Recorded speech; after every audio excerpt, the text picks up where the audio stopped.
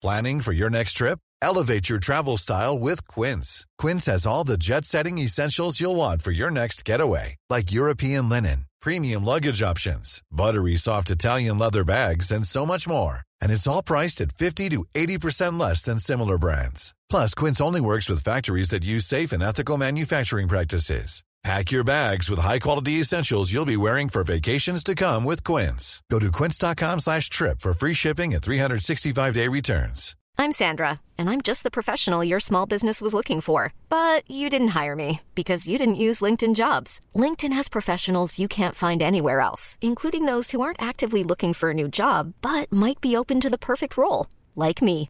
In a given month, over 70% of LinkedIn users don't visit other leading job sites. So if you're not looking on LinkedIn, you'll miss out on great candidates like Sandra. Start hiring professionals like a professional. Post your free job on linkedin.com/achieve today.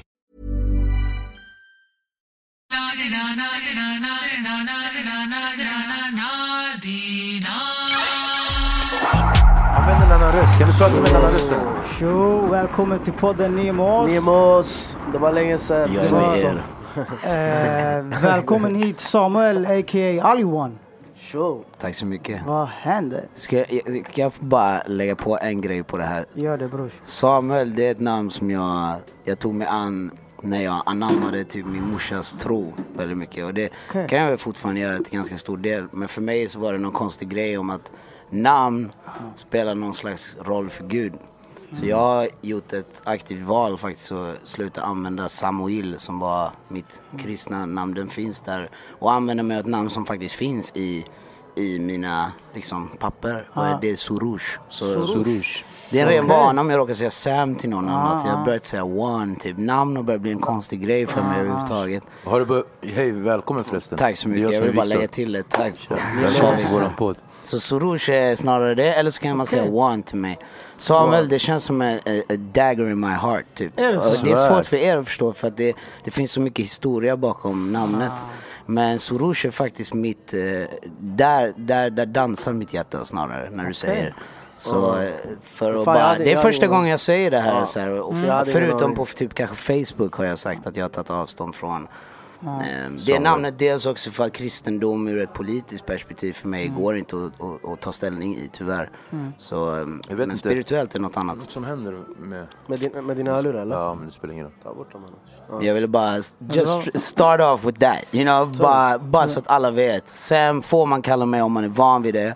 Men Soroush är det jag heter, eller ska man säga One eller whatever. Så tack för att jag får vara här. Välkommen hit. Ja, det är bra. Välkommen. Vad händer, Alian? Det händer ganska mycket faktiskt. Hur går livet? Det går bra. Jag är ju... Är du Stockholmsbo? Ja, faktiskt. Ja. Välkommen till Stockholm. Tack så mycket. Det... A lot can happen in the next 3 years. Like a chatbot may be your new best friend. But what won't change? Needing health insurance. United Healthcare Tri-Term Medical Plans are available for these changing times. Underwritten by Golden Rule Insurance Company, they offer budget-friendly, flexible coverage for people who are in between jobs or missed open enrollment. The plans last nearly 3 years in some states, with access to a nationwide network of doctors and hospitals. So for whatever tomorrow brings, United Healthcare Tri-Term Medical Plans may be for you. Learn more at uh1.com. My business used to be weighed down by the complexities of in-person payments. Then, Tap to Pay on iPhone and Stripe came along and changed everything. With Tap to Pay on iPhone and Stripe, I streamlined my payment process effortlessly. Now I can accept in-person, contactless payments right from my iPhone. No extra hardware required. What's truly remarkable is how I can cater to all of my customers' payment preferences. Whether they're using cards, Apple Pay, or other digital wallets, Tap to Pay on iPhone and Stripe ensure a smooth checkout experience every time. And it's not just me. Stripe helps businesses of all sizes, from local markets to global retailers, scale quickly and stay agile. To learn how Tap to Pay on iPhone and Stripe can help grow your revenue and reach, visit stripe.com/tapiphone. I'm Sandra, and I'm just the professional your small business was looking for. But you didn't hire me because you didn't use LinkedIn Jobs. LinkedIn has professionals you can't find anywhere else, including those who aren't actively looking for a new job, but might be open to the perfect role, like me. In a given month, over 70% of LinkedIn users don't visit other leading job sites. So if you're not looking on LinkedIn, you'll miss out on great candidates like Sandra. Start hiring professionals like a professional. Post your free job on linkedin.com/achieve today. Jag har varit flera vändor faktiskt som jag har varit i Stockholm. Det är ingen så här, det är ändå Sverige också. Det är inte som att man byter tidszon om man åker från kust till kust typ. Så man har varit här jävligt mycket. Det är så här 3 timmar med snabbtåget från Göteborg. Liksom. Så det är chill. Så jag gillar att vara här. I alla fall när man jobbar mycket. Så jag försöker göra min label-tänk bara. Och hitta artister och jobba med producenter och andra labels och såna här grejer. Mycket i skuggan faktiskt. Så det kan man göra i Stockholm. Man behöver inte göra så mycket väsen av sig heller. Man kan vara här och jobba bara. Det är fett nice. Fett. Ja, du sa att du har precis startat eget bolag, eller? Ja, jag satt igång mitt gamla bolag där, Blue Duck Records back in the days som jag Vad sa du att det hette? Blue Duck. Blue Duck. Var kommer det ifrån? För jag har sett det många år sedan på World och sånt. Ja, visst. Blue Duck. är en Berätta lite om gammal... Blue Duck. Blue Duck var mer om en movement back in the day. Jag brukade släppa skivor också under det emblemet eller det namnet. Blue Duck, alltså vad är en blå anka? En blå anka är faktiskt en sån anka som inte flyger söder. Som stannar i kylan och hasslar liksom. Och jag är sån, jag flyger aldrig, jag är här och hasslar. Och det har ju med heritage att göra lite, att jag drar ju aldrig tillbaka till Iran. Jag har aldrig ens varit i Iran. Är det sant? Jag är född här, jag är först i min liksom. Har du aldrig varit där? Nej. Nej. Däremot är jag väldigt nära ändå till. Alltså jag kan ju prata bra persiska. Jag är ju utbildad tolk liksom. Det är så här, Men jag klarar det lätt. dina föräldrar åker de till Iran? Det är det. Min morsa, hon är ju mycket mer politiskt, vad ska man säga, politiskt färgad av hennes moves och allt som har hänt henne. Det är ju dels att hon har varit fängslad där och så dels är det att hon när hon väl kom till Sverige så tog hon sig an kristendom liksom. Hon blev kristen, hon blev frälst, vad man ska kalla det. Och därav också mina liksom, allt jag har varit med om rent spirituellt eller religiöst kan man väl säga. Berätta lite om den innan vi fortsätter sådär. Jag tycker det är egentligen viktigast att prata om alltid så här, origin av en människa. Varför är du som du är liksom. Varför så är du gärna. som du är? Ja, alltså det är ju morsa, alltså många iranier som kommer här, det vet ju man med. Det är en viss Arjan typ. Också. Men okej, jag hängde inte med. Nice. Det är inte så här också, okej. Men det är inte så, den här kvoten den finns där liksom. Jag är från Afrika, bror. Ja, visst. Men det är vi också.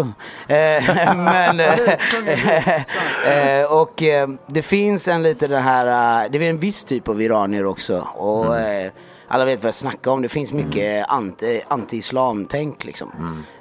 Islamofobi också. Utifrån den situationen som är i Iran. Jag tror knappast jag behöver gå in på vad skillnaderna är mellan liksom Iran och andra ställen.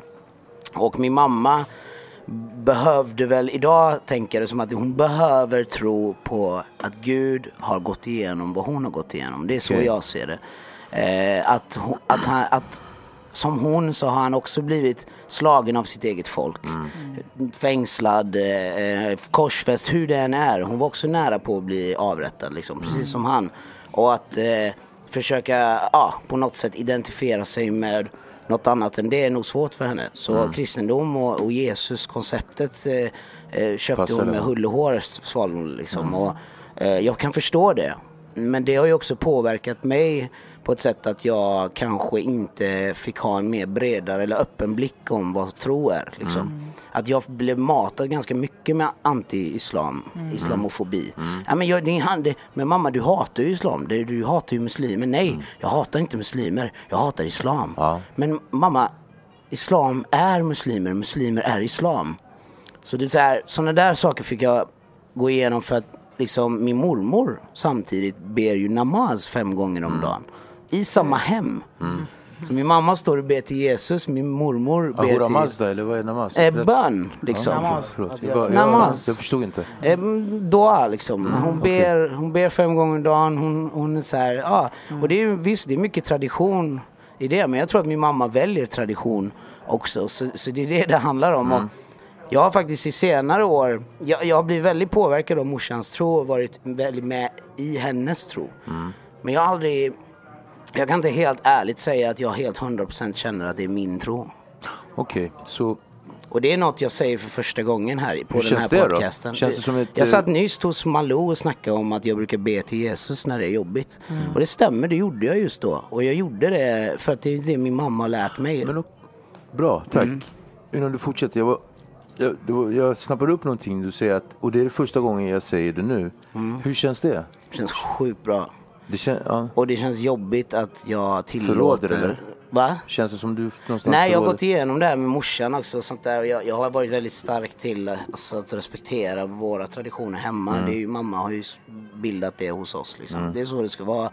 Och det hon tycker i alla fall. Och allt annat än den vägen är ju inte till himlen. Är ju inte till Gud. Allt måste gå via Jesus. Så att det har varit restriktivt med vad man bör tro på. Ja, absolut. Ja, det är ju ganska känsligt liksom så. Och jag dras faktiskt mer till islam vad gäller i alla fall vissa sätt att se på det. Men jag har också förstått det stora i det. Jag har förstått att det är monoteism kontra allt annat. Jag har förstått att det är ljus kontra mörker. Att det är samma, vi söker efter samma bara med en annan metod. Alla har olika metoder. Gud så som vi uppfattar det. Ja, precis. Och även för andra som är helt ateister eller vetenskapsmän som låter mycket återstå att se. Det finns så mycket mer till det här. Och även i vad Yeshua, eller Jesus som de säger, sa. För mig började det bli bara ett litet problem i... Alltså jag har sett på bönemöten där det händer mirakel framför mina ögon. Sebbe är inte helt fel ute, sådär. Men Sebbe, du menar Stax? Exakt. Sebbe Stax och jag har inget annat än kärlek för han. Så jag gick med lite i den liksom... Jag associerades lite med Sebbe i och med att vi delar ju egentligen på den då samma tro liksom. Och jag har växt upp i det som han har funnit nu. Det har jag växt upp i. Jag har sett både baksidorna också och fördelarna. Men det här bönemötena och det här liksom, det stämmer, det sker saker. Jag har sett folk som sitter i rullstol ställer sig upp och dansar. Jag har sett folk som har haft addictions bli fria från ett möte där vi ber 2000-3000 människor ber. På ett stort möte kan man ske mycket saker. Men jag började förstå att det är själva tron i sig som det skulle kunna vara också. Sen har inte jag utforskat tillräckligt av andra grejer. Men jag är bombsäker på att andra har upplevt samma spirituella upplevelser fast i annat. Det måste inte utesluta det andra. Det finns mer till det. Och där är jag lite problemet är politiskt för mig idag. Man har tagit en tro som har varit en mörka personer, svarta personer antagligen. Och sanna, jag vill inte säga det här. Men det sanna folket som det pratas om är inte samma folk som man tror och associerar till det idag i Bibeln. Och även de första följeslagarna till Yeshua, eller Jesus, var ju mörka. Det är ju etiopier, eritrean, alltså koptier. Det var där man tog sig an vad han sa. Om man gick och identifierade sig med honom. Hur kommer det sig? Shishemani menar du eller? Ja, det finns massa folkslag som tog sig an Jeshuas ord. Och det var ju för att han var som dem.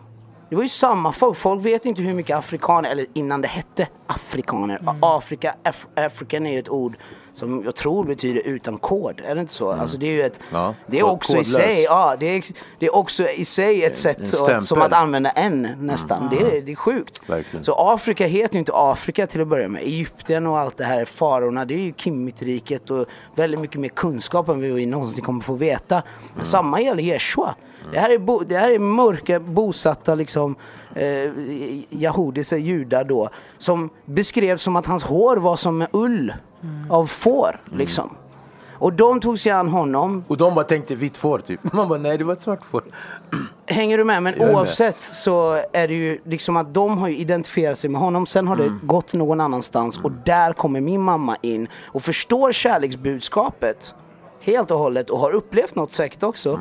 Men den är baserad på en vit maktagenda, tyvärr. För mycket.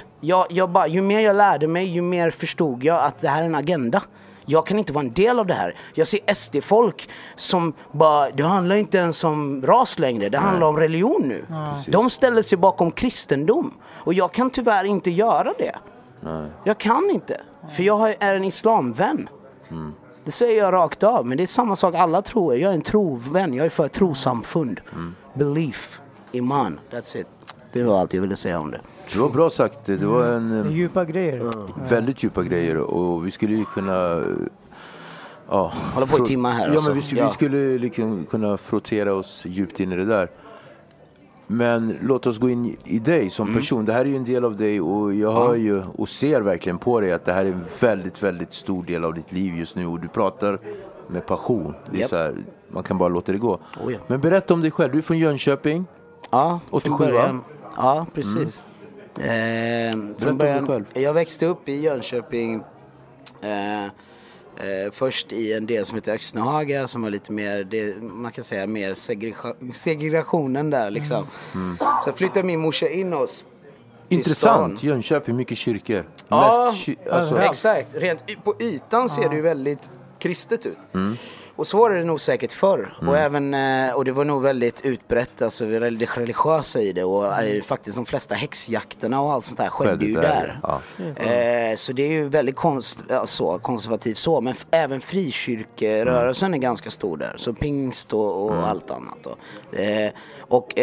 Den fick jag ju se. Men den bilden det är en väldigt liten del av vad folket är egentligen. Det är ganska blandat. Det är ganska integrerat också. Var det rörigt? Där du var ifrån? Där du är ifrån? Nej, alltså det var blandat. Du vet, tänk, min morsa flyttade in mot stan vid skolålder och tror att jag ska på något sätt integreras.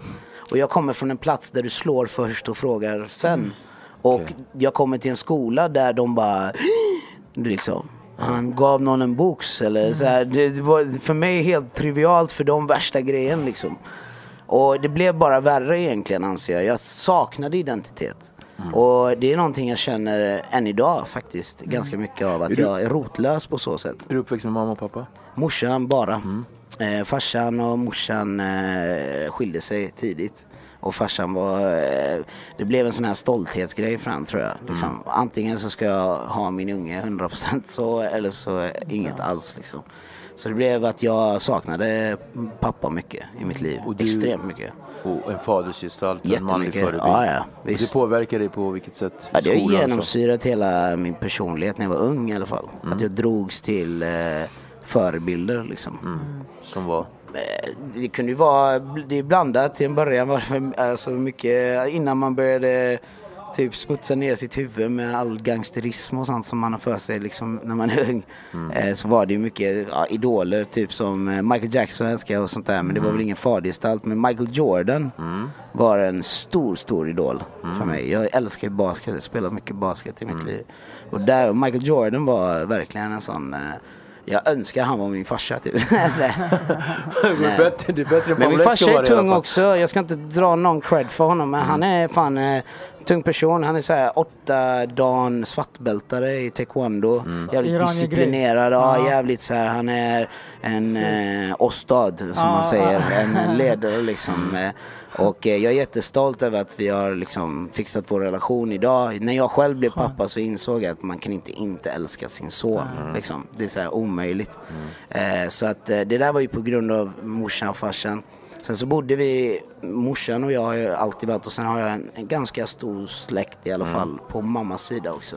I Jönköping? Ja, vi bodde alla på samma gård liksom. Ja, vi flyttade från Öxnehaga då allihopa ner till närmare stan och bodde där fram tills att alla började flytta till Göteborg, som alla iranier typ gör till slut. De bor i småstäder, sen drar de till Stockholm, Göteborg, väldigt sällan Malmö, men det händer också. Det är för att man vill vara närmare jobb, plugg, såna här grejer. De vill så här evolve liksom. Iranier har ju det att utbilda sig och och den pressen ligger lite på barnen, känner jag också ganska ofta, men det är för att de får chansen också typ. På tal om barnen, du som barn, hur var du som liten? Var du aktiv eller berätta lite, ge oss en bild. Jag var ju jävligt så här, alltså, jag tror hade jag varit kvar i Öxnehaga hade jag bara varit en normal unge jämfört med alla andra. Men när jag kommer ner till en plats där vi bara var några blattar i en klass liksom, så var ju vi de som var crazy, eller vad man ska säga. De ser oss som dampbarn liksom. Jag såg mig bara som, jag tror nu i efterhand att jag bara var understimulerad. En annan vän till mig som växte upp med mig från skolnivå ända tills han flyttade till Stockholm i tonåren, det är Kerim Jawedi, som har lagt lite refränger och sånt här genom åren. Skitgrym sångare. Och han och jag växte upp i Jönköping under samma liksom, förhållanden lite grann. Ja, förutsättningar. Vi var från områden och kommit in närmare stan.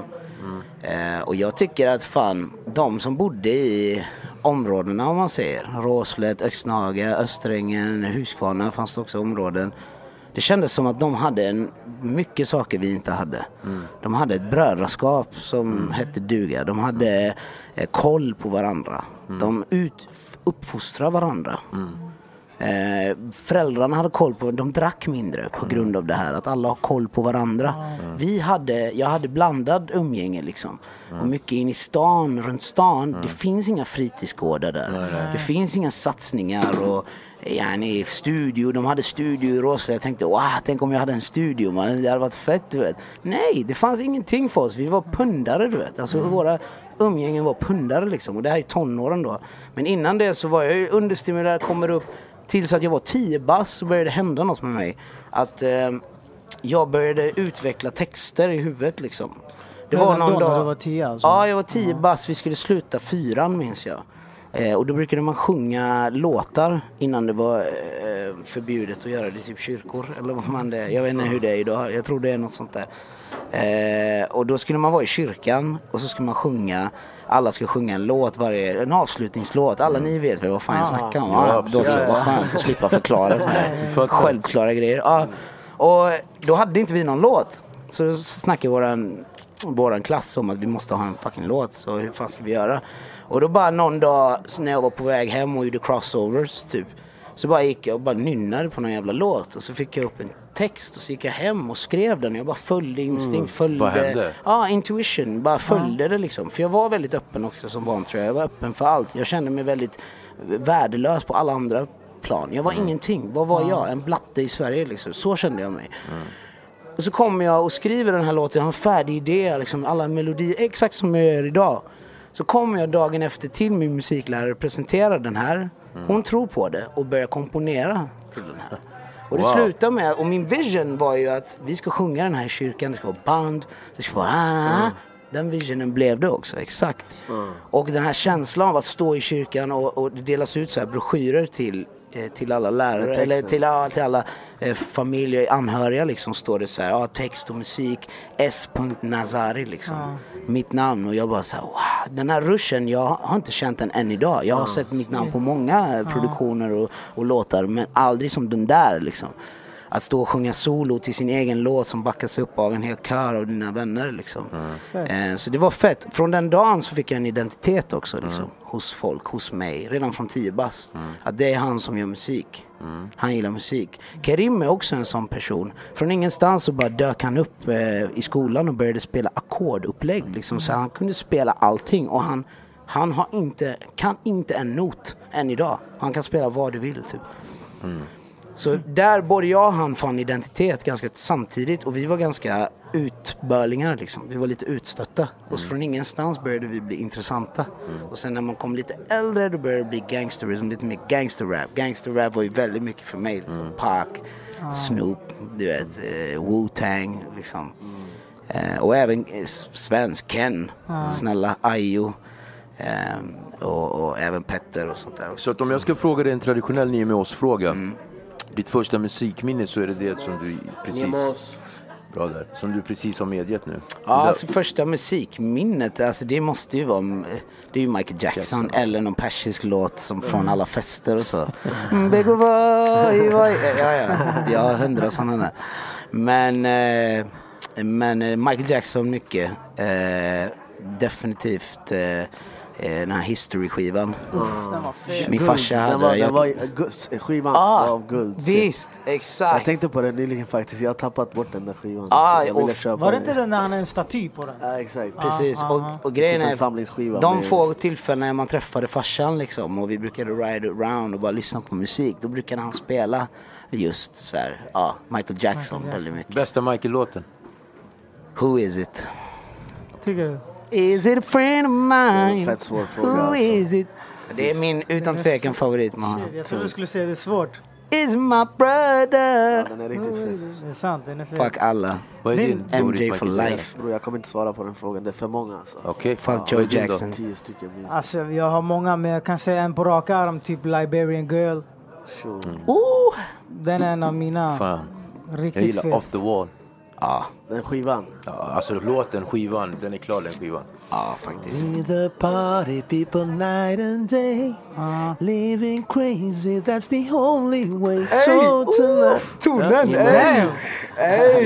Get a 95 upon the shelf. Så, Han har de här. så när spelade du in din första raplåt och så när kom du in i hela den? Jag var 12 år. Jag hade precis freestylat med Kerim. Han brukade beatboxa och spela piano i en skola i Jönköping som vi gick i. Vi var 12 år.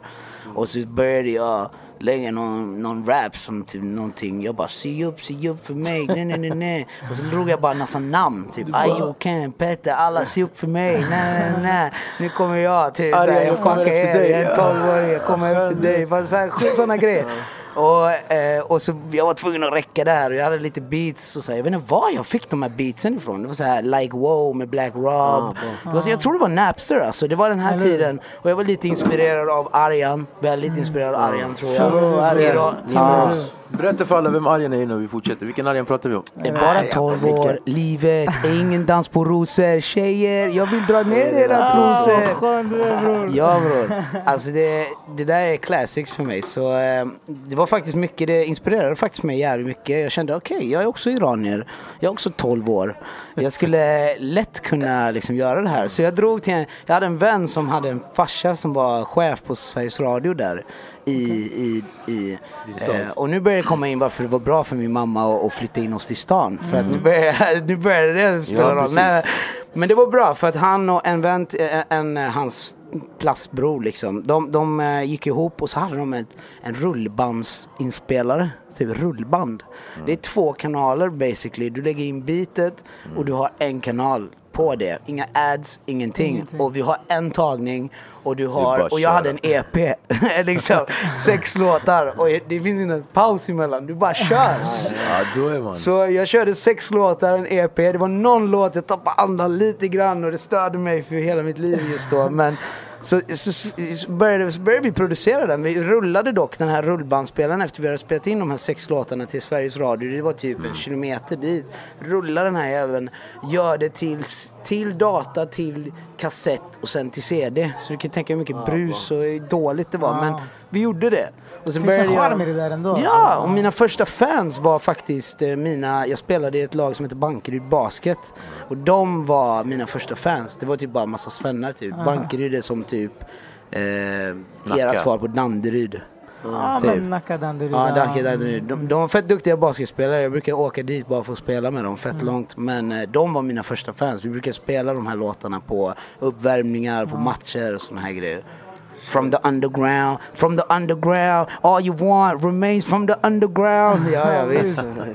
Okej, och då musiken har du hittat och liksom någonstans så har du hittat det kall i ditt liv, hör jag. Ja, visst. Men vad hände sen? Mörker eller alltså? Det fortsätter ju med musik, absolut. Och sen går det ju lite saktare med tanke på att fan teknologin var ju inte helt 100 då alltså. Nej. Jag började spela in på hiphop EJ till slut. Ja, visst. Är någon minns EJ överhuvudtaget så här. Lifesaver då, jävligt bra för mig. Och jag hade en karaoke-mick som jag hade tjatat till min morsa. Det var innan jag hade becknat och sånt höll på. Så var jag tvungen att tjata till mig pengar liksom. Köpte hon en karaoke-mick till mig för typ 200 spänn. Fett snällt. Och så började jag spela in låtar på EJ typ. Men det var i tonåren som jag också började upptäcka liksom. Jag började tycka att saker och ting började bli tuff. Alltså jag började gilla tuffare grejer. Och också folket jag var med var ju alla CP liksom. Så vi gjorde mycket grejer liksom. Vi baxade väldigt mycket. Det var våran grej. Vi gillade att slå sönder saker. Graffiti också höll vi på med väldigt tidigt. Var ute på nätterna liksom. Jag bodde på första våningen så jag kunde smita ut mycket. Så jag var ute på nätterna på typ tisdagnatten och sprayade ner hela min skola. Och sen kommer man till skolan dagen efter och tycker det är asballt typ. Så det var mycket faktiskt också de 4 elementen. Hiphop liksom. Det var mycket jams då i mina tonår. Så det var mycket drick, alkohol. Mycket började. Pratar vi högstadiet nu eller? Ja, typ 14 där. Började spåra lite så. Och när kände du att precis som en musiker kan känna wow, det här är det jag vill göra, det här är mitt kall.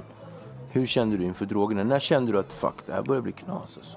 Kände du någonsin det förresten? Nej, första gången jag tog droger kände jag fuck vad bra det här är. Alltså, vad det var är det för typ drog? bästa ut. Alltså weed liksom. Det var liksom det var också ett kall i sig typ. Så det var så här.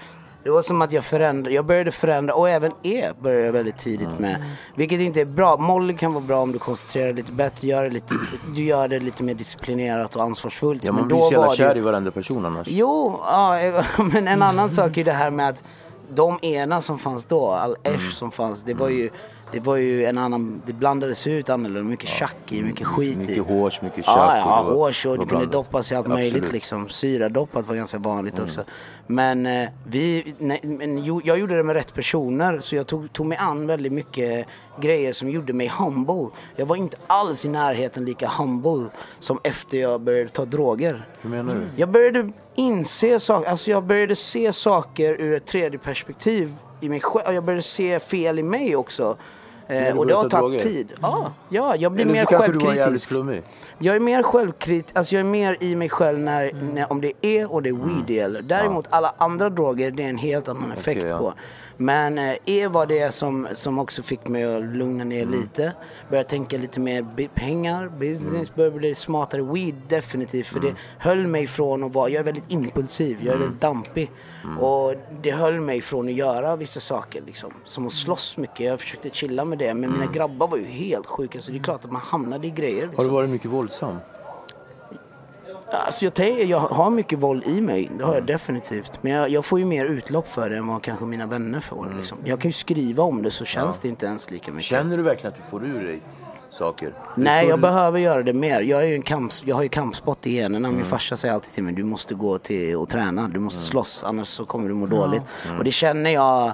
Alltså träningsbehov och suget känner jag, det kommer successivt, alltså då och då. Och då agerar jag efter det, och så går jag och får utlopp för saker. För mig är det viktigt att inte hamna i situationer igen liksom, för jag har haft situationer rättsliga där som har gjort att det har förstört mellan mig och min son till exempel, eller för min business, för min musik. Han är 5 idag. Kul. Och han är inte Miliam, men kallar han Mille.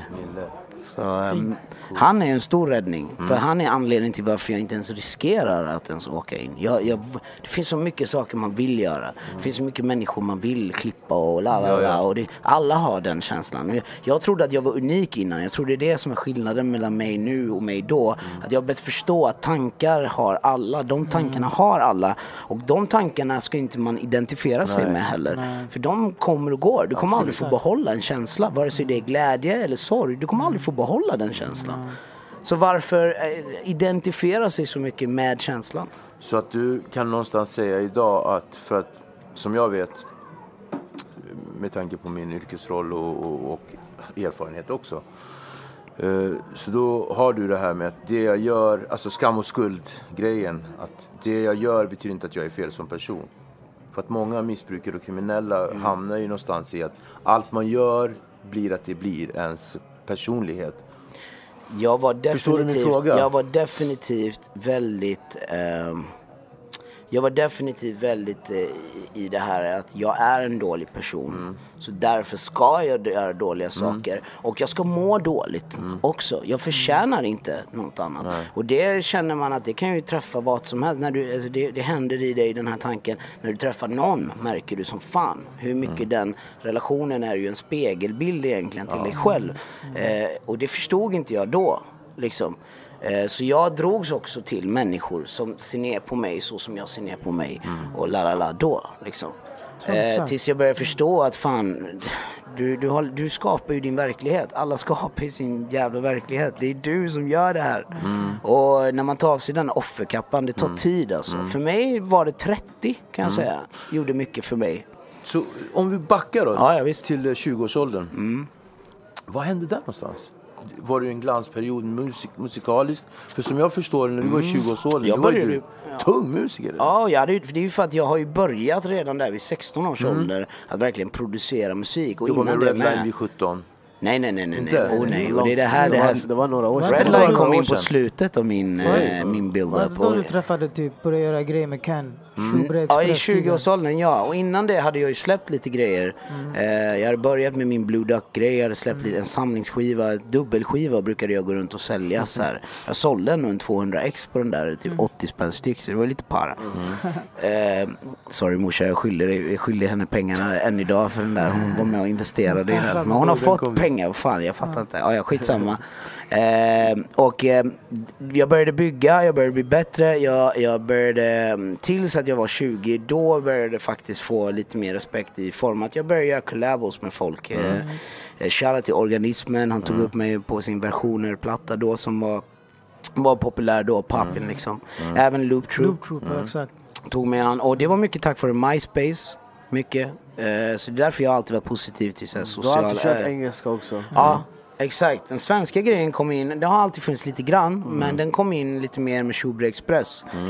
Och det var då att Sammy är ju den som är till stor förtjänst för min svenska grej överhuvudtaget. Han var nog den första som fick mig att känna att jag kan göra det här på svenska och det låter bra och det är okej liksom. Du lägger ju en fet vers på den där snutlåten. Ja, Bengens Spanare, ja precis. Fet. Ja, och det var en magisk tid alltså. På den tiden så, då hade jag också kommit upp i min så här, om det är på personlig nivå vi snackar, så är det ju mycket bäcknande då. Alltså fett mycket bäcknande. Jag bäcknade fett mycket och folk vet. Men grejen att på den tiden, det fanns inte lika många som bäcknade heller. Och det var inte samma kvalitet och det var inte så här grejer. Så jag var väldigt inne i det där.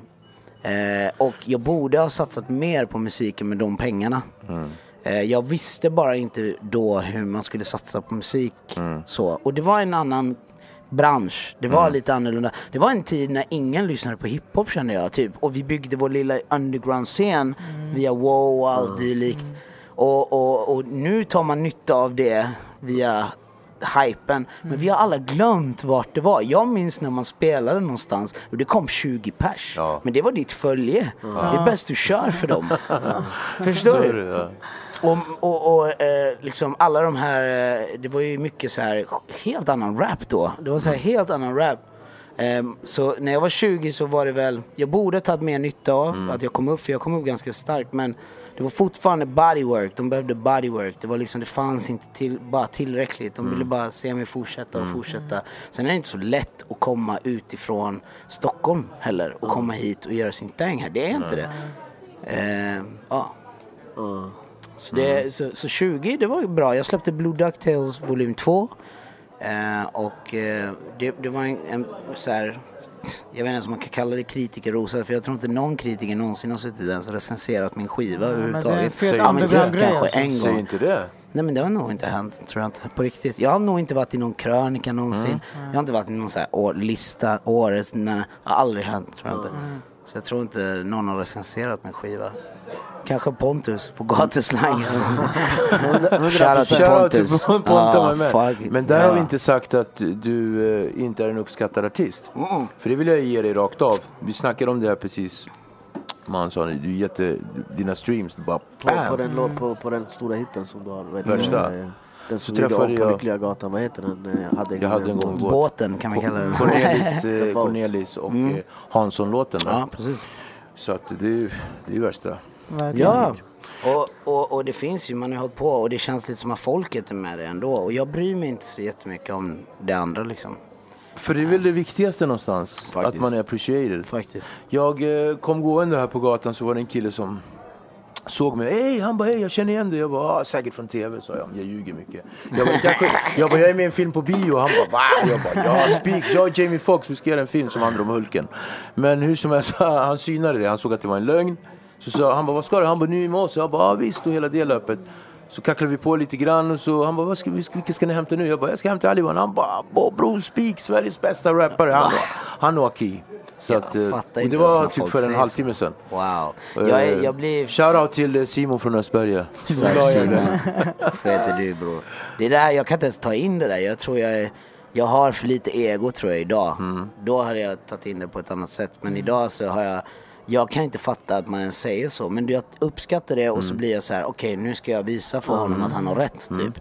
Så det är bra att man tar in så. Men sen vad gäller på svenska i Sverige är det långt ifrån. Då kanske jag var en av de fetaste, men idag går det inte att säga det. Däremot på engelska så tvivlar jag på att någon kan fucka med mig bara sådär. Jag måste komma med some fire shit, 'cause I got fire, bro. Engelskan är jag har inte galen. börjat än. Jag måste släppa mina sista svenska grejer. Vi kommer väl komma dit i podden, men jag ska släppa mina sista svenska släpp nu, är det tänkt, till nästa år. Men om vi går tillbaks till, vad vill du säga? Vad vill du säga? Stormen före lugnet. Hur gammal var du där? 23 typ. 23? Eller? 2011. Jag åt 7. Kan man säga att 24 där började... släppte jag den 24, men jag började jobba på den 23 Okay. liksom. Berätta lite om den och vad du fick för respons för den. Då valde jag att gå över till svenska och även försöka att pleasa vad folk vill höra samtidigt som jag försöker smuggla in någonting av vad jag vill säga. Men jag är ju också ett med gatan, så folk fattar inte, de definierar gatan på ett annat sätt idag, men jag har varit med och varit med och byggt grejen också liksom, fattar du? Vi var de som la priser, vi var de som lärde folk hur man becknar, vi har pratat om den här skiten länge i låtar och så det är inte som att jag inte kan prata om det. Du vet, men jag vill utnyttja den plattformen av där folk vill höra mycket av det här och försöka säga någonting, och många känner jag i responsen var så att du gör det men jag vill ändå liksom jag får ändå något av när jag lyssnar på dig. Och det är bra. Men jag känner att jag typ nästan dummar ner lite när jag gör som musik, men samtidigt så älskar jag street shit. Alltså jag älskar liksom gaturap. Det finns inget för mig. Det är fortfarande samma rush som när jag var 12 typ. Men kusin, var någonstans kände du att du kom till din peak, alltså det här nu är det that's it, för jag hör ju undertoner och liksom jag hör undertoner av att det var väldigt hetsigt, att du hade ett krig inombords och du hade dina demoner och ni slogs och hade wrestling och sådär. Var kom du till punkt att jag måste liksom ge upp för missbruket och kriminaliteten och det har ju varit väldigt nyligen. Det har ju varit nu. Det har ju varit från 2016 någonstans. Berätta om den resan. Alltså jag har ju haft väldigt mycket upp och ner hela min karriär, mitt liv. Hela min grej är väl att det finns två sidor till mig. Jag är väldigt bipolär på det sättet. Idag så hur jag förhåller mig till det är att jag är mycket mer stabil idag. För att jag vet inte, jag har blivit äldre typ. Men vad var det som hände? Men det var faktiskt att jag hade varit i missbruk liksom ganska länge. Du vet, efter det här, både innan den här båten så hamnade jag i en jättesvår separation liksom, med mamman till mitt barn och barnet. Och jag hamnade i ett missbruk av ångestdämpande piller typ. Nej, tram och sånt har jag väl käkat så, men det är, jag som är iranier, ironiskt nog så har aldrig opiater varit en grej. Jag till och med iranier. Alltså vad är det med iranier? Blommor och opiater, det är en grej. Ja, fast inte för mig. Det är det som är så sjukt. Jag har till och med rökt opium. Är du pollenallergiker? Jag har till och med rökt. Nej, jag vet inte om jag är det. Jag börjar väl bli det. Jag börjar förändras som mitt pigment. Men opium har jag rökt. Jag har aldrig fastnat för det. Jag blir illamående av sånt där. Vad är det med iranier och opium? Ja, jag vet inte. Men för mig är det så här, som tur är så kan jag inte. Alltså jag blir illamående. Jag kan inte käka för mycket sånt. Jag blir fett illamående. Jag hatar det. Men habbar, Xanor, Alprazolam, Xanax, ångestdämpande piller, det är mitt heroin liksom. Okay, det var det om jag tar det kött, alltså jag blir en annan person. Fick du delirium och sånt? Ja, men jag är sån också som jag blandar det med tjack. Jag är från en liten stad. Det är så man gör. Det är inte mer än så. Du tjackar och sen du habbar och sen du tror att du har gått och lagt det, men du har gjort 100 andra missions du inte ens minns. Sen går du och sover kanske 2 dagar. Sen du är vaken i 5 dagar. Jag brukar vara vaken i 5-6 dagar. Det var min grej. Och jag höll på så i flera år. Och det är då det börjar festa, när man är inne på 50 dagen typ. Ja, exakt. Exakt. Och samtidigt så har du precis fått barn. Samtidigt har du en son och du har inte riktigt fattat heller att du har barn. Jag typ började fatta att jag hade en son när han ställde sig upp och sa pappa typ och började gå mot mig. Jag bara wow. Och då hade jag inte träffat honom så mycket under den tiden heller. Jag fick finnas runt honom, men det blev jävligt destruktivt för honom och hans mamma att ha mig kring sig. För vi bråkar hela tiden. Vi är från helt olika världar. Hon kan inte ta hand om en pundare liksom. Och skulle hon det så blir hon medberoende och förstör för sig och barnet. Och det var bra att vi höll den distansen väldigt mycket. Att när jag var för fucked up så fick jag inte vara kring min kid. Punkt. Och det är bra, det är jättebra. Men jag hamnade on and off i jättesvåra missbruk. Jag käkade extremt mycket piller och sånt där. Och jag var borta från musiken jävligt länge efter min battle till exempel med Sebbe Stax. Jag hade släppt en låt som heter Skitsamma, det gått bra. Men jag hade tagit avsked från musiken ett tag för jag ville fokusera på att vara pappa. Sen gick det åt helvete. Så i flera år fram till kanske 2014 så var jag i det här missbruket i typ 2 år. Sen så fick jag en deal med Redline Universal. Och jag började, men då började jag hamna i någon slags on and off missbruk. Då när det passade så var jag nykter och när jag inte så fuckade jag ut totalt. Och när jag gjorde Lyckliga Gatan var jag ju clean liksom. Men on and off innan det och efter det så var jag hela tiden kämpade. Så du hade ett köpslående med dig själv? Ja, dubbelliv. Dubbelliv. Straight up dubbelliv. Alltså verkligen dubbelliv. Och ibland så här verkligen så här ljuger verkligen för att hålla uppe den här fasaden liksom. Men när det här kom ju i februari 2015 så kom ju det här programmet och det blowade ju. Totalt. Var det 12-stegsprogrammet? Nej, jag snackar om programmet Lyckliga Gatan. Okay, 12-stegsprogrammet. Jag pratade om 12-stegsprogrammet. Jag hade en skyddstillsyn under 2013 som var under den här missbrukstiden. För du pratar ju om medberoende. Jag lyssnar mellan raderna. Exakt. Och sanningen är att jag har ju gått 12-stegsprogram. Jag har haft skyddstillsyn. Men jag har aldrig riktigt avslutat en behandling någonsin.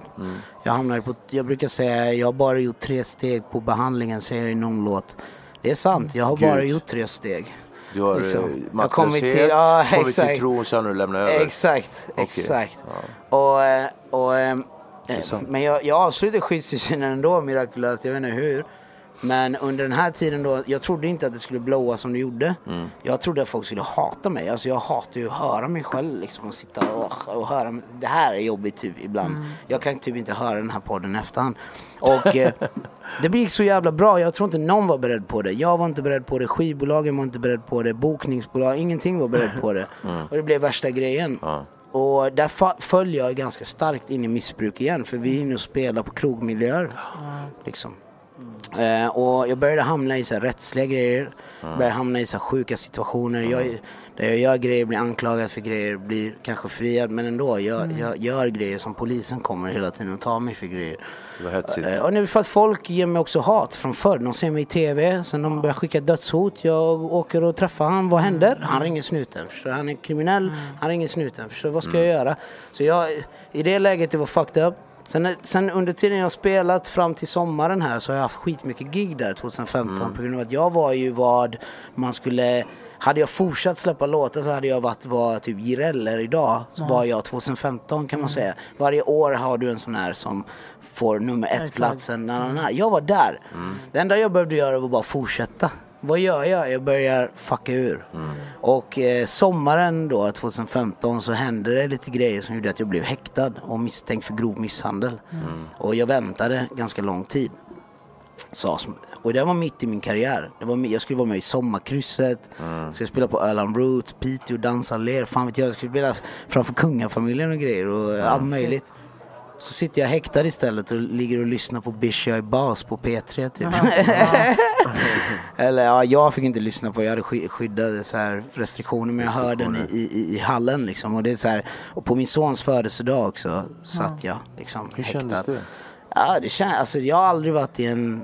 Där var verkligen en riktigt fucked up stund liksom. Att ligga och veta att du har haft hela din karriär. Allt som du har bett om i ditt liv har du fått. Men du kan inte njuta av det. Kan inte njuta av det för du fuckade upp det. Ingen annan, du fuckade upp det. Kom du till insikt då eller var det då polletten? Nej, det är det som är intressant. Jag kom till någon, fröet planterades tror jag. Jag hamnade i någon slags, i häktet är det jättelätt att vara spirituell. Ja. Så det hände ju. Men jag var bara där i 30 dagar och jag hade tänkt att jag skulle vara där i 3 år typ. Det var typ det jag väntade. Men så fanns det ingenting att ta på. Det fanns inga bevis. Så jag släpptes. Men kan du se det att det var din högre makt som gled in och... Ja, och jag kan inte säga att jag inte agerade efter det positiva efter det. Jag försökte, för att jag kom ut och kände mig fett smutsig typ. Jag vet inte, jag bara kände min karma är så low just nu. Typ. Jag är så ego, jag gör ingenting för någon annan. Så jag började göra fett mycket saker för alla andra. Typ. Jag började komma ut, jag hade inte ens någonstans att bo. Jag sov i Black Purple Music Studio i Hammarby Sjöstad liksom. Shoutout till Black Purple Family for life, I love you guys. Men jag bodde där. Kanske lite halvpundigt så, men jag brukade åka runt och tolka. Jag utbildade mig tolk för att jag märkte att alla de här afghanerna, det var ju migrationsvåg då liksom. Alla de här behöver tolk, så jag gick och utbildade mig till tolk, och det började med att jag hade börjat tolka själv så här helt freestyle på.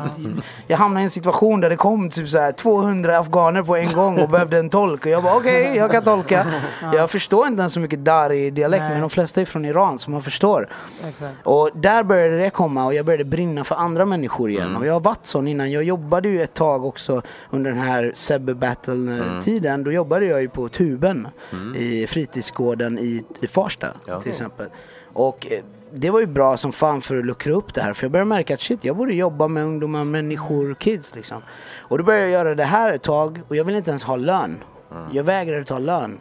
Han bara, men du måste ta lön. Jag bara, nej, jag vill inte ha någon lön, för jag gör det här för något annat. En greater cause. Och jag började också göra mer saker för folk. Sen under 2016 så blev det bara svårt för mig att uppehålla det här. För det blev svårt för att jag började märka att människor har lämnat mig liksom mer och mer. Jag har liksom ingen kvar. Så jag började liksom knyta mig an till Bernal mer. Christian Bernal, en vän till mig. Soy Loco Bernal från Hermanos Bernal. En entreprenör och artist och allt möjligt. Video, snubbe, allt i ett. En jävligt rutinerad, stabil kille. Började ta mig an våran vänskap med. Jag har känt honom sedan jag var 15 år. Och började liksom jobba på mig själv. Men jag hade fortfarande återfall. Sen var det att jag kom till en punkt då hade jag fuckat ur. Det här var i juni 2016. Då hade jag kommit till en punkt då jag var i en avtändning. På grund av att jag hade käkat en hel 100 stycken liksom habbar så här, kryss 2 i en XNR sån här burk. Man köper så här 100 stycken. Jag hade käkat stavar eller? Nej, det var inte stavar, det var kryss 2. Det spelar lite roll. Ja, lite roll. Du kan inte äta lika många stavar som du kan käka kryss 2, men de här kryss 2 hade jag käkat, och man ska egentligen trappa ner. Jag åt mycket när jag åt. Jag kunde äta 20-30 på en dag. Bara äta. Ett 100-pack gick åt på mindre än en arbetsvecka för mig. Och då så trappade jag inte ner. För jag bestämde mig också för att göra det. Jag hade något problem med en tjej som jag träffade då. Och, så här, och jag mådde fett dåligt, blev så här iranskt melankolisk eller någonting. Jag ville bara dö. Jag var fuck allt det här. Fuck det här. Jag har ingenting. Och då var min relation till min baby mama fett dålig. Till min son fett dålig. Och jag förstod inte att allt ligger i mig. Och jag gjorde det. Jag sket i att trappa ner. Och det sägs att man kan ju dö. Du vet. Och jag har ju festat i många år. Jag har och efter 25 där någonstans, när 28, 29 är det ju, då dör man ju. Folk dör liksom. Jag har ju sett folk det är den magiska. Folk har fallit som flugor runt mig, du vet. Alltså jag har sett folk dö liksom. Eller man hör hela tiden. Där han dog. Okej. Så här skitgrejer liksom. Så små han tog ett piller, han dog. För att din hjärna har bara, du har inte orkat mer. Så jag var livrädd för det, men jag tänkte fuck it. Och jag låg i en riktigt dålig avtändning helt själv i min mammas lägenhet. Hon var inte ens hemma. I 4 dagar låg jag och hade feber. Och den 4:e natten, tror jag det var vad jag tror, så hamnade jag i någon sjuk state. Och jag tror att jag hamnade utanför min kropp. Jag tror du hamnade i delirium. Vad man än vill kalla det. Någonting hände som gjorde att jag står och kollar på mig själv ligga i en säng. Och jag känner någonstans att jag är inte vid liv. Jag är inte i kropp. Och det är så ironiskt hur jag hela mitt liv har gått runt och bara sagt jag vill dö. Jag hatar den här skiten, jag hatar det här livet. Det är bara skit, jag har varit jättenegativ. Men när jag väl var död, du var fett nöjd då jag ville inte vara där, bror. Det var så, gud, Khoda, hjälp mig, så vad hände sen då? Jag skrek ju till, ur tradition så skrek jag ju till Jesus liksom. Isa, hjälp mig. Och jag till slut, det var nästan som en sömnparalys, du vet, när man inte har någon makt. Du kan inte skrika, du har ingenting. Till slut fick jag kraft i den att skrika. Hjälp mig, jag vill tillbaka, jag vill inte dö, jag har en son. Och jag hoppade in i min kropp och jag vaknade till. Och det var väldigt omtumlande för mig. Det där var nog en big game changer för mig. För jag slutade ta habbar och tyngre droger överhuvudtaget från den dagen. Hur länge har du varit drogfri? Nu är det ju 1,5 år. Fett bra gjort. Nemos. Idag då? Hur känns det nu? Vad är det på gång? Framtiden? Det känns bra. Jag har, som sagt, efter 30 man lämnar alla osäkerheter. Man går in i nya adventures. Yes, och man går inte in i ett möte och tänker, vad ska jag prestera? Man går in och säger, jag är, han är, låt oss vara bara. Det kommer ske. Ja, men, och man kan också visualisera. Jag har slutat förvånas av law of attraction. Och jag tror att om det skulle finnas en gud, vilket ligger lite i mitt hopp att det kanske gör, men då kanske det finns ett system för oss skapat att kunna utnyttja. Och det är just det här att vi kan skapa en verklighet. Och det har jag börjat göra. Därför är jag väldigt försiktig med att inte tänka för mycket negativt. Det behöver finnas, man behöver ventilera det. Jag har en hel skiva som heter Stormen före lugnet 2, för alla ni som vet vilken vibe det är på den. Det är vad det är, men jag ventilerar. Det är okej. Det är okej att ha det som en drivkraft. Du måste inte bara ha kärlek som en drivkraft. Du skulle kunna ha hat också som en drivkraft. Men använd det rätt. Förpesta inte din omgivning på grund av det. Nej, precis. Du kan med ilska prata om något, men du behöver inte förpesta saker och ting. Det är en annan sak. Så det är vad jag försöker göra. Jag försöker att förmedla det som alla känner, men fortfarande liksom vara kvar. Känner att det funkar? Det funkar fett bra. Jag känner bara att jag är i min prime typ. Så du mår jättebra? 30 är 20 alltså. Jag svär. Det är, typ det är så klyschigt. Jag känner detsamma. Men klyschor är en anledning, bror. Jag svär. Av en anledning det är en klyscha liksom. Det brukar jag säga. Det är inte för ingenting att det är en klyscha. Exakt, det kommer från någonstans. Det är så jävla fett att du pratar så öppet om det här. Men känner du att du har verkligen lagt det här åt sidan, eller har du fortfarande ångest av det nu idag? Nej, inte av att inte, alltså det här grupptrycket finns inte typ. Nej. Det här att jag måste vara på ett visst sätt vara någonstans också. Att jag måste vara där och visa mig. Det där har dött ganska mycket. Jag tror när ego dör typ. Men det finns andra typer och aspekter av ego kvar. Har du försonats med dig själv då? Inte helt. Nej. Det tror jag aldrig man riktigt gör förrän. Eller jo, kanske man gör. Men man måste vara öppen för att det kan ta tid liksom. Men jämfört med hur jag varit innan, hur mycket jag blameade mig själv, så är det ju extremt mycket bättre idag. Jag blamear inte mig själv. Jag ser inte heller liksom misstag som misstag riktigt. Det är ett ord vi lägger på. Men det är erfarenheter ett annat liksom. Och det är sjukt också. Kollar du på persiskan, så är ju ordet för synd samma sak som förlust. Så det är inte att någon dömer dig. Det kan vara att du förlorar bara någonting. Någon typ av fokus till något. Det kan vara att du försöker ha en bra karma och så gör du något dåligt. Då tappar du. Det är en harum eller haram. Alltså, det är lite samma ord. Och det är liksom inget fel att tänka så.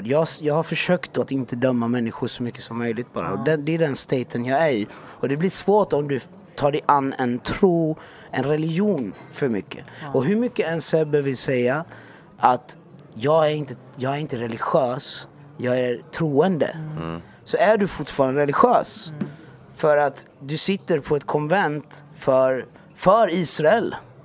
För staten Israel liksom. Hur ska jag kunna kringgå det? Att jag kan gå till en andakt på en kyrka och så kan det komma någon och predika om att Israel är rätt och hur de har gjort det rätt. Och det är så det ska vara. Jag kan inte leva med det liksom. Så på så sätt så är jag är starkt emot politiskt saker. Jag har börjat säga ifrån. Jag är trött på det här. Jag vill inte vara någon jävla mellanmjölk. Du vet. Folk börjar se mig som det. Men hela min skiva det här i år som jag släppte som heter Loaf eller Love Life. Det säger sig själv. Det är ett positivt mantra som jag har försökt att pränta in i mig själv och visa att jag har i mig. För att aldrig förlora det. För det blir tidlöst när jag lägger det på en skiva. Då kan jag gå över till nästa känsla, men den blir tidlös den första. Och den Loaf-skivan är definitivt en rehab-skiva, kan man se det som. Det är min rehab-skiva. Och det får visa att det är så här jag mår när jag försöker göra något riktigt bra. Så det kan bli lite klämkäckt, kan bli lite klyschigt. Men det gör jag med flit liksom. Ja, men precis. Så vi får hoppas, alltså framtiden är väldigt, alltså jag bara längtar till när jag kan gå över till, för jag är ju independent idag liksom. Jobbar mycket mer independent. Jag längtar tills jag kan gå över till engelska. Jag tror på en musikexport från Sverige på engelska. Jag tror på det. Det måste inte vara på svenska eller svengelska. Jag tror på engelska. Men visst är det intressant så som det har etablerat sig idag, som det är. För antal år sedan, då trodde man på en svensk musikexport, då måste den vara på engelska. Ja. Och idag är det snarare tvärtom. Det skulle, exakt. Vi skulle kunna vara kvar också vid svenskan och göra en cherry liksom. Och även svengelska säger Moana Jireel liksom, alltså. Men om du snackar med de här så känns det som Jireel, vet jag i alla fall, jag vet inte om han är officiell med det, men jag får väl spoiler alerta då liksom. Men han vill ju nog, jag tror vad jag har pratat med han vill gå över till engelska. Alla de här man vill ju någonstans get that money. Du vet. Jireel känns också en som skulle kunna ta det internationellt utan problem. Absolut. Och det handlar om trovärdighet också lite grann. Sverige har inte haft den här trovärdigheten heller. Vi har inte varit ansedda att vara det samhället vi är idag. Idag har vi fått det lite mer. Och det är på grund av globalisering och även informationsflödet som är idag att vi kan se mycket mer. Sen kan jag tacka, framförallt. Ja, så kan jag tacka Donald Trump för alla uttalanden om Sverige som ett jävla multikulturellt fiasko. Ja, men bra, för då har vi mycket att visa. Tror du inte att förändring av etnicitet i Sverige också är en stor bidragande faktor? Definitivt. Och definitivt. Jag är jätteglad också över det. Jag är glad. Jag är skitglad över de gambianska, somaliska frammarscherna i våran musikbransch, av de artisterna som är därifrån och även andra platser. Det är och även andra platser i Mellanöstern liksom, och sådär. Det är jätteviktigt att det inte bara är chilenare, iranier och bara en sån sak ändå. Precis killar som ni alltså vi som har utländskt påbrå. Vi kommer ju med en viss mode. Vi kommer med allt det som vi har i vårat blod. Och det kommer man inte ifrån. Nej. Det är sjukt för övrigt alltså, att jag sitter ändå framför. Jag insåg inte att det här var Arjan. Alltså, det finns många som heter Arjan. Jag känner mig helt sjukt. Det är sjukt att jag inte ens lade märke till det. Bro, lägg den! Vad visste du innan du kom hit? Jag visste inte att det var Arjan. Jag visste att han hette Arjan, men jag visste inte att det var Arjan. Men visste du att det var jag då här? Ja. Jag har det, Victor. Jag har det på Instagram. Arjan är galen. Kommer du ihåg när jag sa det? Arjan är inte vem som helst. Bro, jag droppade precis några av mina första så här inspirationer till att spela in på svenska. Det var ju du. Så det är sjukt. Så här vi knyter på sig. Kan vi ta en bild på Arjan? Ja, vi ser. Men nej, Aliwan, jag måste bara... Jag ber dig den här mössan också. Fråga dig. Alltså, det är klart. Men jag måste fråga dig. Du är legend, bror. Du är legend. Walla, du är legend. Arjan är legend. Det är inget skämt alltså. Ja, det var skönt. Men du gjorde ju mer musik sen efter den delen också, eller hur? Ja, jag gjorde lite grejer. Alltså. Jag gjorde ju kanske 10-11 låtar. Alltså. Men jag fortsatte aldrig. Det var aldrig riktigt... Du och Finesse också, exakt, eller? Ja. Men sen flyttade du till Jönköping och så minns jag att jag träffade dig utanför. Ja, visst. Jag kommer ihåg, jag träffade dig ett par gånger. Du pluggade där, ja. Och jag minns jag var fett så, fan fett att du gör det och inte musik typ. Jag var typ glad över det. Det var inte som att jag var nej, jag kommer ihåg det. Men det hade varit ändå kul att höra dig lägga någonting någon gång. Ja, det är den alltså. Suget har man ju fortfarande lite ibland. Ja, visst alltså. Du har det? Men jag har inte skrivit på ett tag. Jag har inte spelat in på länge. Alltså. Sist jag spelade in tror jag var 21-22 alltså. Men fett kul, bro. Du diggar och sådär. Jag ville fråga något. Ja, en sak som jag fick upp för dig som jag tyckte du var galen på. Berätta, bro. Det var ditt sätt att skriva på persiska. Okay. Alltså, jag tycker har du hört mig på persiska? Alltså, jag har ju hört den här bryggan du lägger i Gulule. Skitfett. Och sen Montazerto på låtskivan. Berätta lite om det där. Det är inte så lätt att skriva på persiska. Jag har sagt det här till dig förut också. Du lägger någon persisk grej på någon annan gammal låt. Ja, jag visst. En mellangrej. Ja, visst. Ballad of the Dead. Jag har gjort också hela projekt på persiska. Ja, faktiskt. Det låter, vi hade ett projekt som heter Sissad och Chas. Det låter inte som de här iranier-rapparna, du vet. Nej, exakt. Nej, men jag tror skillnaden dock mellan mig och dem är att jag kanske delivery-wise är bättre. Mycket bättre för att jag är uppfostrad i Sverige. Ja, men exakt. Men Hitchcast och alla de här, nu har de börjat få bättre sound, delivery. Hitchcast kan man inte jämföra med, han är rap god. Men fortfarande, alla andra som kommer upp och sådär. Det är egentligen bara teknik, alltså teknologi och framfart i teknologiskt, även teknik-rap också, som inte har utvecklats lika snabbt som här. Men annars så är de kan snappa upp lika mycket, så nu har man börjat höra att det låter bättre. Allting, rent hur de säger sakerna. Men visst, det låter lite västländskare när jag gör det. Och jag tror att det skulle kunna funka. Jag har en stor tro på det. Det är bara att jag anser inte att jag är i närheten en lika bra textförfattare som typ Hitchcast, Yas, Hossein Eblis, Reza Pishro, till och med Zed Bazi. Jag kan inte fucka med dem. Zed Bazi. I can't fuck with them, bro. Jag behöver en ghostwriter, du vet. Men vadå, de är ju iranier som bor i Iran. Ja, jag har träffat Hitchcast. Jag har träffat Hitchcast. Han var i Sverige. Han har varit i Sverige mycket. Han snurrar mycket den här. Ja, han snurrar i London, Sverige och sånt där. Han har spelningar och grejer. Ja, han guzzar också och sånt där. Han gör sin grej. Han var och spelade på någon aid, du vet. Och sen så var det Habib och de här grabbarna, Habs, Beatslingers. De här grabbarna, de bjöd in honom. Det var Sick Art, rapparen som kände hans familj på något sätt. Han kom till deras studio och bara hängde. Men jag märkte där hur inte iranska ändå är. Alltså jag kan persiska, men min persiska är från Enqalab, yani 1979 persiska. Hänger du med? Ja, alltså jag har inte deras slang. Jag pratade med honom, jag förstod inte hälften av vad han sa. Shiro Hussein och bara, vad är Shiro Hussein? Han säger Husseins mjölk, vad menar han? Vadå Husseins mjölk? Okej, jag fattar i och för sig. Mjölk har många betydelser på persiska, men lejon, mjölk, kranvatten, allt vad man Shiro, exakt. Men allting var så här Shiro Hussein. Jag visste inte ens vad det var. Jag var så menar han typ Husseins mjölk. Men fortsätt skriv på persiska. Jag vill höra, jag tror det är fler som vill höra mer grejer alltså. Du vet, persisk musik överhuvudtaget, man behöver en poet med sig när man skriver, för alla har det. Det är ju så. Det finns nog ingen som har gjort någon persisk låt förutom Arash som inte har haft en poet som sitter med den och skriver shares. Share betyder ju sång eller så det är rätt sjukt. Egentligen behöver man göra så. För annars så når man inte. Det finns ett sätt att säga saker på konkret på persiska som är likt vårt sätt att rappa. Du säger konkret. Idag gick jag och la. Men på persisk, den retoriken som är i musiken annars, du kan inte säga något utan en metafor. Det är bara så metaforer. Som Hafez, du vet. Ja, nej men det är klart. Poesins... Vad var det du sa? Det är så. Bara Ebi och Dariush låter Nuno Panir och Sabzi. Heter det så? Nuno Panir och Sabzi. Alltså det betyder bröd, ost och typ men typ så här. Och det handlar säkert om relationer, kärlek, politiskt. Det kan vara och det var så man gjorde förr också mycket i Sverige. Kolla jag hade en gång en båt. Jag insåg ju inte hur politiskt anknuten den var. Den handlar ju om flyktingspolitik. Ja. Just det. Som Hafez sa, din själ och min själ är två gamla goda vänner. Ja, exakt. Ge mig den. Och väldigt kärleksbaserat också. Det är väldigt kärleksbaserat, Hafez. Man säger att han till och med var inspirerad av Yeshua, the original Yeshua.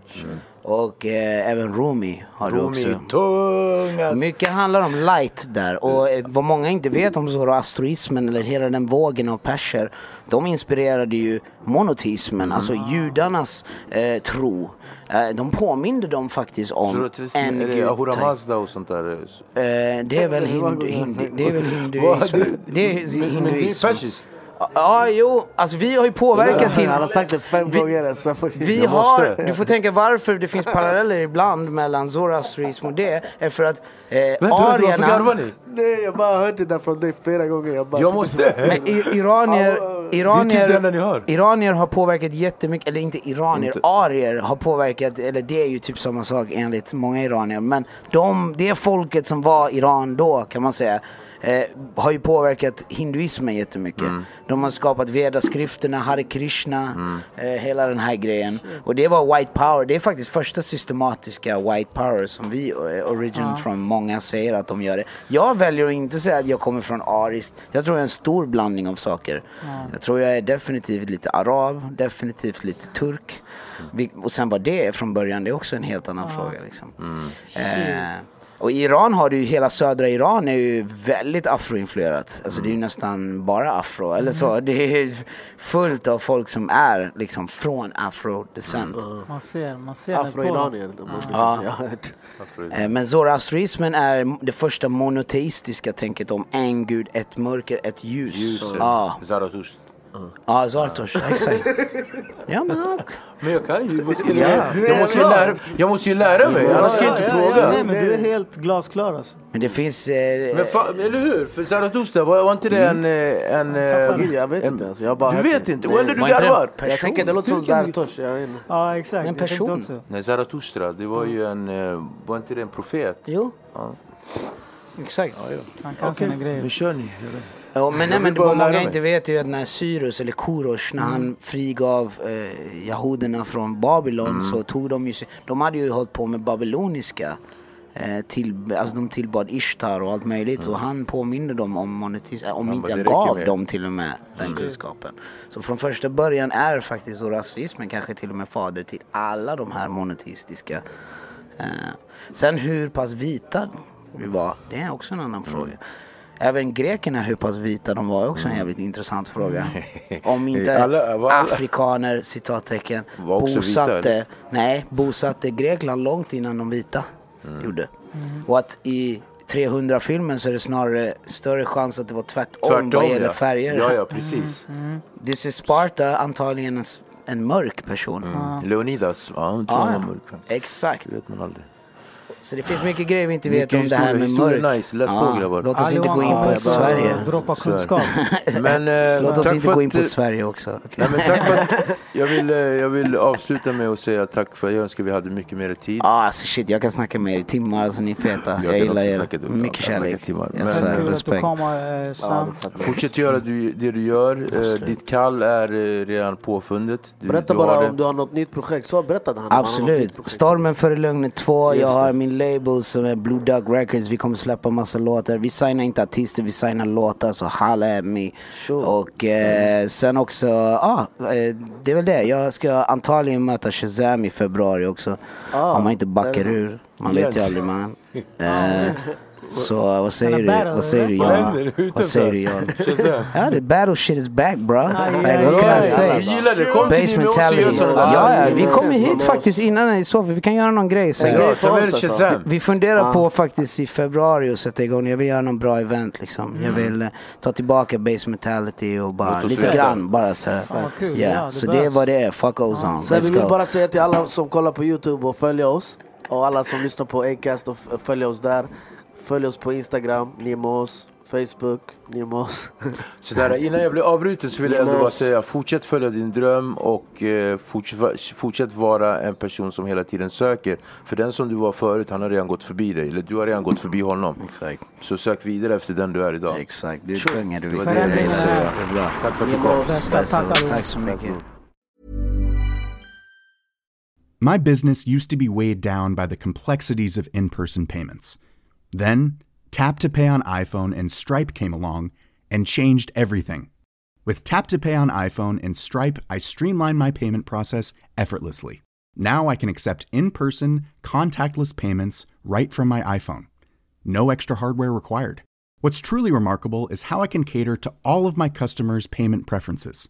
Whether they're using cards, Apple Pay, or other digital wallets, Tap to Pay on iPhone and Stripe ensure a smooth checkout experience every time. And it's not just me. Stripe helps businesses of all sizes, from local markets to global retailers, scale quickly and stay agile. To learn how Tap to Pay on iPhone and Stripe can help grow your revenue and reach, visit stripe.com/tapiphone. Ever catch yourself eating the same flavorless dinner 3 days in a row? Dreaming of something better? Well, HelloFresh is your guilt-free dream come true, baby. It's me, Keke Palmer. Let's wake up those taste buds with hot, juicy pecan-crusted chicken or garlic butter shrimp scampi.